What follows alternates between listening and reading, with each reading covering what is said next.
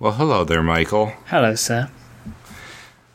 I heard a little birdie told me that you are a really happy guy today. I am. I'm a happier guy than usual. Yes, and why is that? What sort of event? What sort of cosmic alignment would have caused this extra measure of joy, this extra jump in your step? So today, when we are recording, I have just returned home from the Apple Store with a brand new 11-inch MacBook Air, which makes me a very, very happy man. Oh yeah, yeah. Good stuff. That is very, very cool. I know you've coveted one for some time. Far too long. You have watched countless individuals come on the show and either speculate on owning one or plain outright having one. Yep. And each one was like a little dagger in your heart. Yes, that is exactly how it could be put. But now you're the one shooting daggers. Exactly. I have joined the Air Club for Men. Oh, man. That is awesome. I'm so happy for you, Michael. Thank you. And do you know what? I know that Sammy's listening to this, as she does, because she's awesome and listens, and Sammy's my other half. And I know, like, for her and for other people, that can't understand, like, the fact that you're not the first person to congratulate me today. Now, to us, that is a normal thing. And I've actually had people say, congratulations. Like, to the average non-geek, they will not understand why somebody would congratulate them for buying a computer. But yeah, it is something that I feel is congratulatory, and I would also be congratulating people. It's just, for some reason, it's the way that we are. Well, and I don't know. There's something special about it, right? I mean, there's something that says... And maybe this is the mystique that Apple has built, but, there's something about when you get one, the feeling that you've somehow arrived. Finally, you are part of this brave new future that so many others have told you about. Yeah, and I waited, and I was never going to get one before the new ones came out, and then they came out, and then I couldn't buy one, but now I've done it. And it makes me very pleased. So I decided, obviously I could not have an episode without my enough for. I feel that it's the perfect time to do it. Would you not say? Obviously, I mean, it would be an affront to all that we believe in if you were to get an 11-inch MacBook Air and we didn't do an enough for Myke. And I guess I should say what flavor I got as well. That we should start with that so we know the baseline we're working for. Because our normal enough fors are the very base MacBook Air. Yes. The kind of 2 gigabyte RAM, 64 gigabyte model. But being that this is an actual conversation with somebody who actually owns one, we should set what that baseline is. What in this case was enough for you? Right. So I'd always decided that 11-inch was the way to go for me because I have an iMac. The reason I wanted an Air because I wanted super portable. So 11-inch made sense. Plus Terry has the 13, which I've seen, and it's a beautiful machine. But there's something about it which looks disproportionate to me in the 13. I think because it's so thin. Mm-hmm. It's still quite big, and I can't get my head around it. I think that was because I used to use a MacBook for many years, so I'm used to seeing the 13 have a bit more heft on it. Yeah. I had my only other prerequisite is I wanted 4 gig of RAM. Yeah, I think that's the way to go, especially with Lion. Exactly, and I want this to be around for a few years. This machine, a good few years. Now I went to the store to buy it, and in the store they didn't have any 4 gig RAM models. Interesting. Yeah, I don't know if they can. The guy said to me it's because they can't open them to change them, which makes sense. Yeah, because he said usually they would just change them. But I don't know if it's always has to be built to order or just at that Apple store they didn't have them. Now, just to cover this was I bought this Mac from the Regent Street store. Okay. So when I do it right. Yeah. Kidding. Go to one of the two main flagship stores. Yeah, it's beautiful. Yeah. So what I have got is the 4 gig with 128 gig SSD, which is in hindsight probably the best purchase for me because I'm going to be doing a lot of audio editing. So obviously, because podcasts are what you do. Yeah. So maybe 128 gig would make sense for storing some, because the files can get quite large.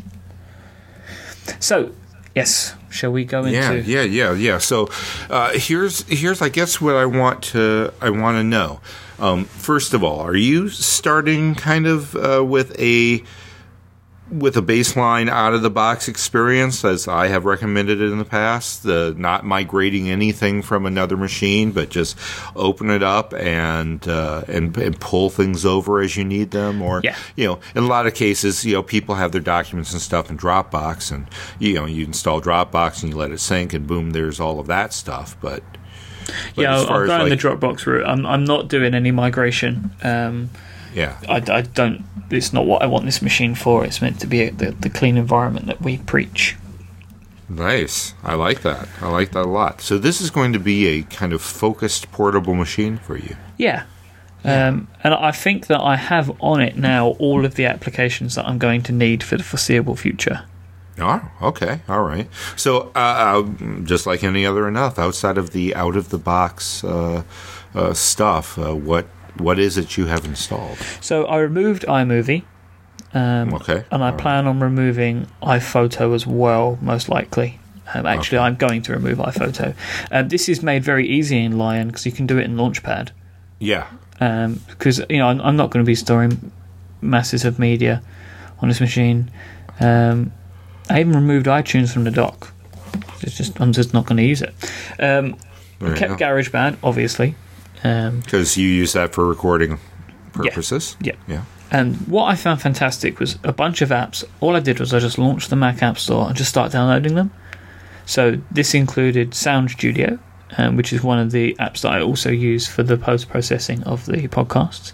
Right. And the Levelator, which is a free tool, which I downloaded as well. Yep. Obviously I need Skype, but being me, I have downloaded 2.8 because I cannot handle Skype 5. Now, can you still download that from somewhere? Download the previous version? You can get it from Skype's website. Oh, okay. If you just Google Skype 2.8, it says on there, you're missing out on the great features in Skype 5. And then I think to myself, yes, but by downloading Skype 2.8, I'm also saving my eyes.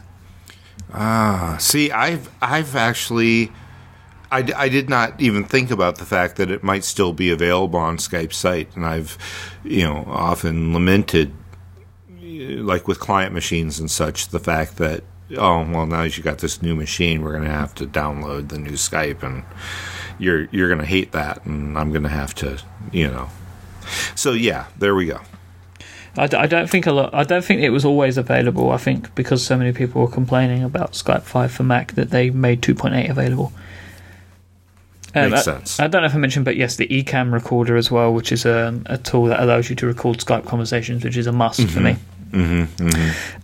Next, I went to a little app, a menu bar app, which I love, called Clocks. It's very simple. It lives in the menu bar. You click the icon. Unfortunately, the icon looks exactly the same as the Time Machine icon. It's even set to 4 o'clock. Don't really know why they made that decision.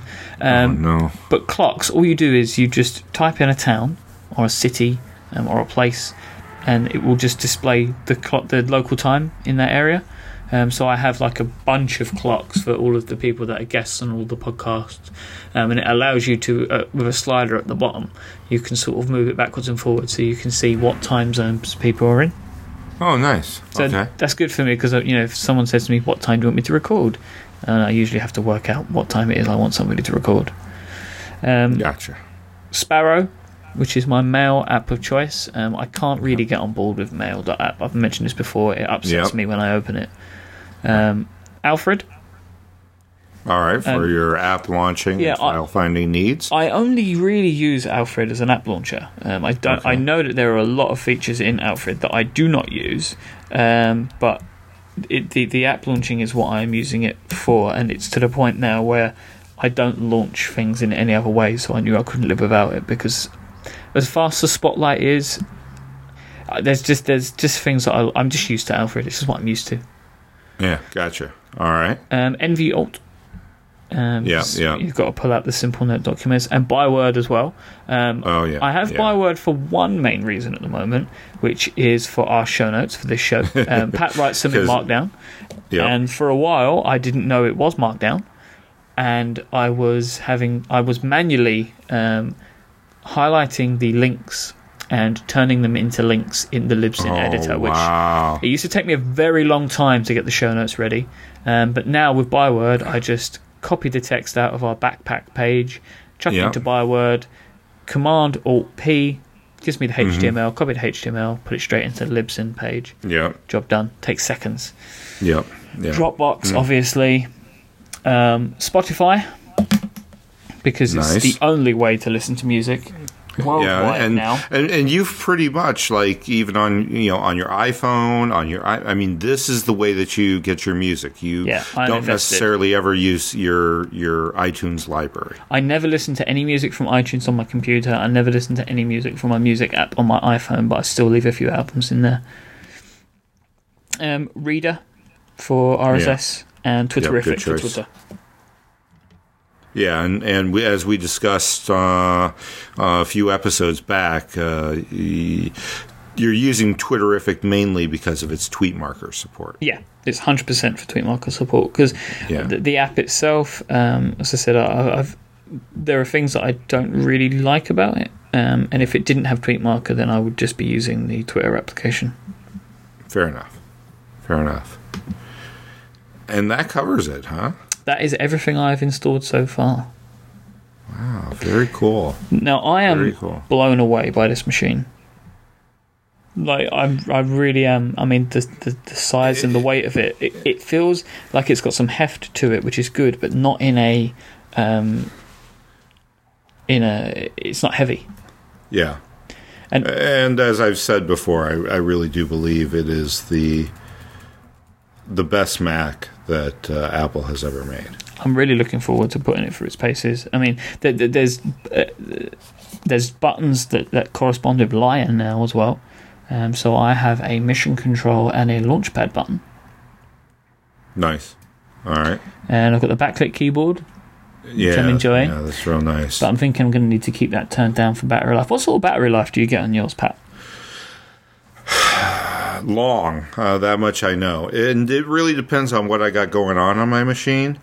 I will say that I imagine that you have not installed Flash or will install Flash. I have absolutely no want to install Flash, and there you go. I will leave it off. That's what we believe in.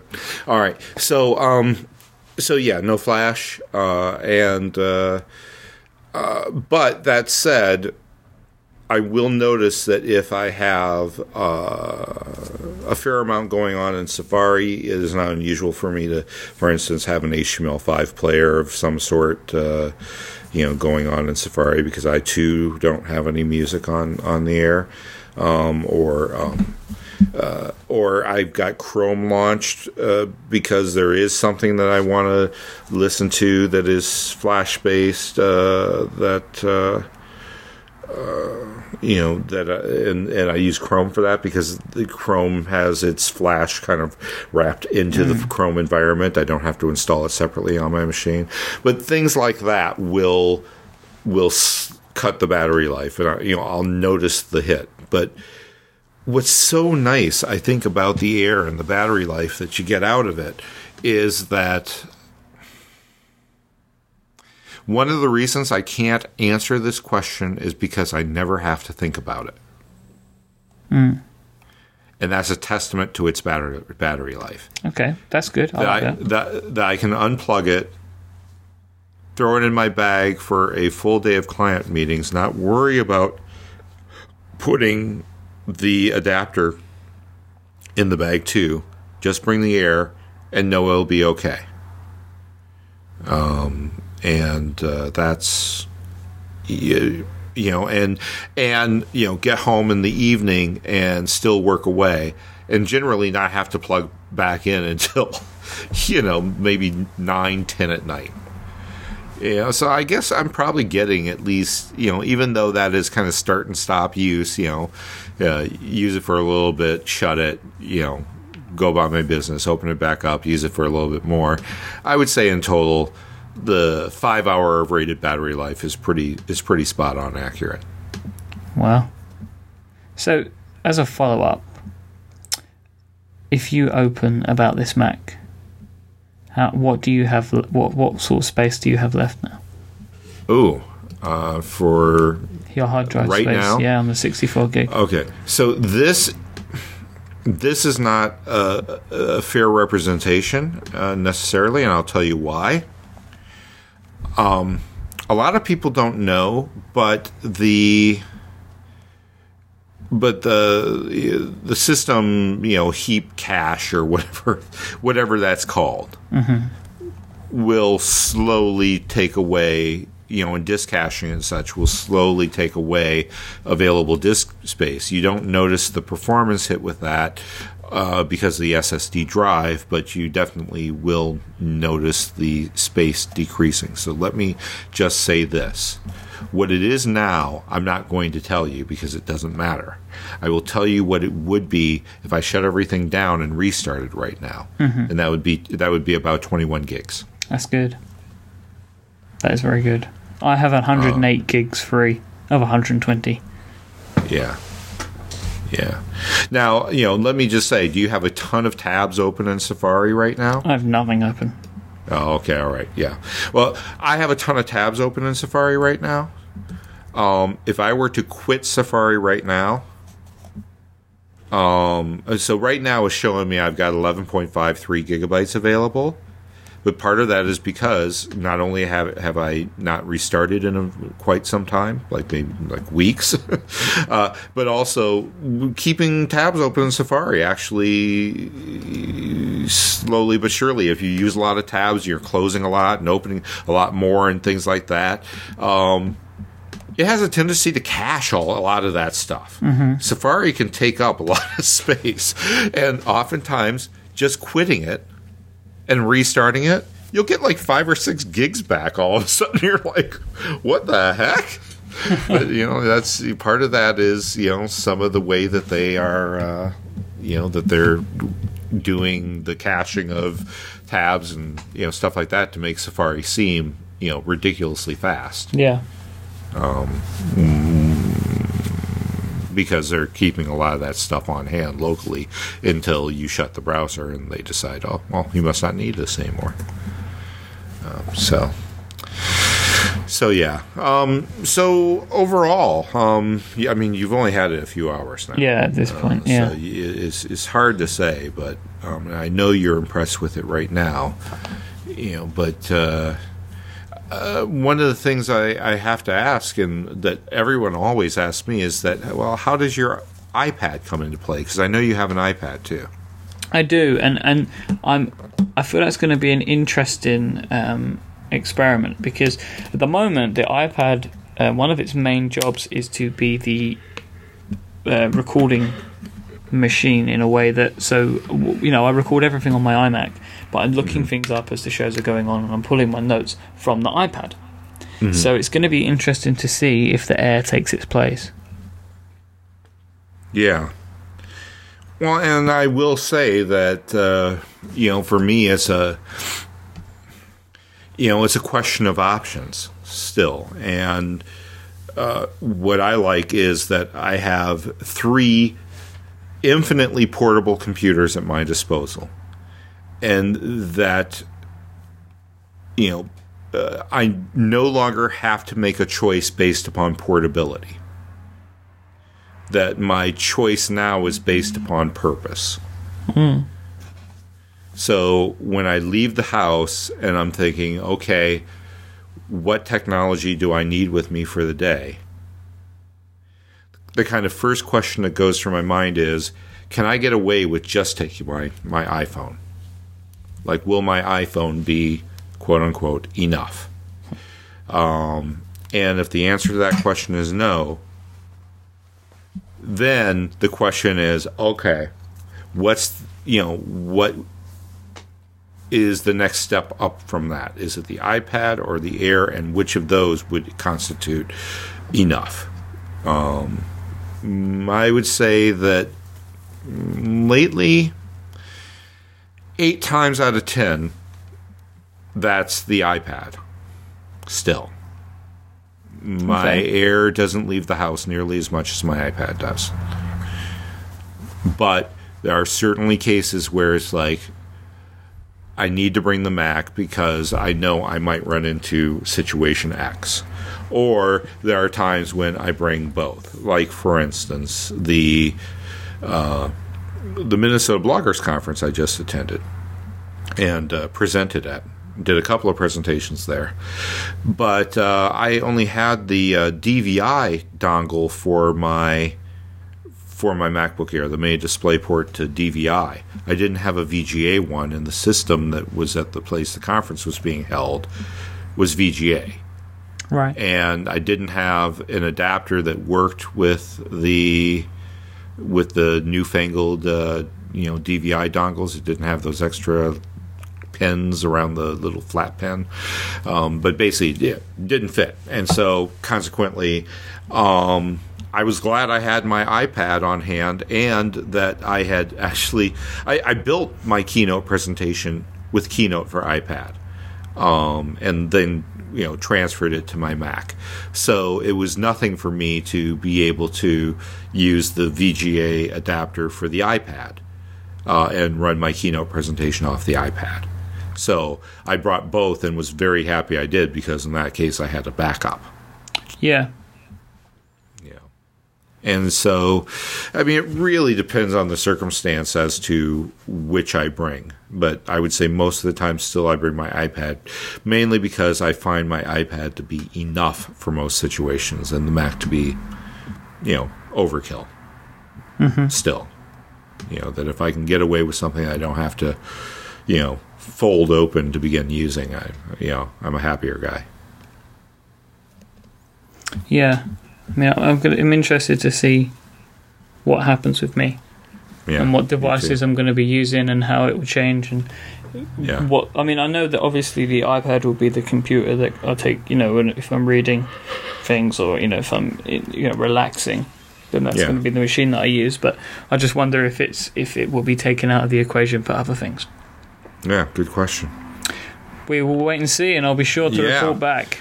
Yeah, we'll have a follow-up episode on this one in a little bit. I'd love to hear your impressions, say, 6 weeks down the road, and see what you're thinking at that time and how things are working for you, and especially how the iPad is coming into play with that. I think it'll be an interesting discussion. Sounds fantastic. All right. Well, then I guess we'll talk about that later. We will. Cheers. All right. Cheers, mate. Bye. Bye.